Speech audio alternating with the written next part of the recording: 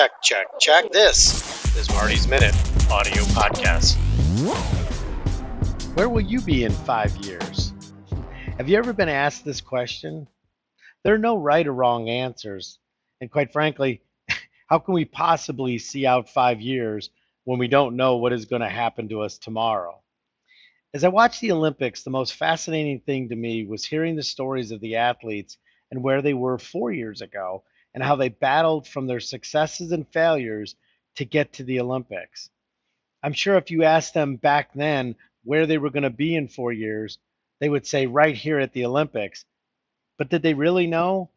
The real question would be to ask them what it took to get them there. High performers are not successful because they know where they're going to be in sometime in the future. Rather, they have an understanding of the actions they must take now to get them to their intended destination. As you think about the 5-year question, do you know what tasks or actions you need to do now to get you where you want to go? Are you committed to these tasks to get you where you want to be? The clearer you are on your short-term tasks, the greater success we'll have with your long-term goal. So the next time you get asked the question, where will you be in 5 years?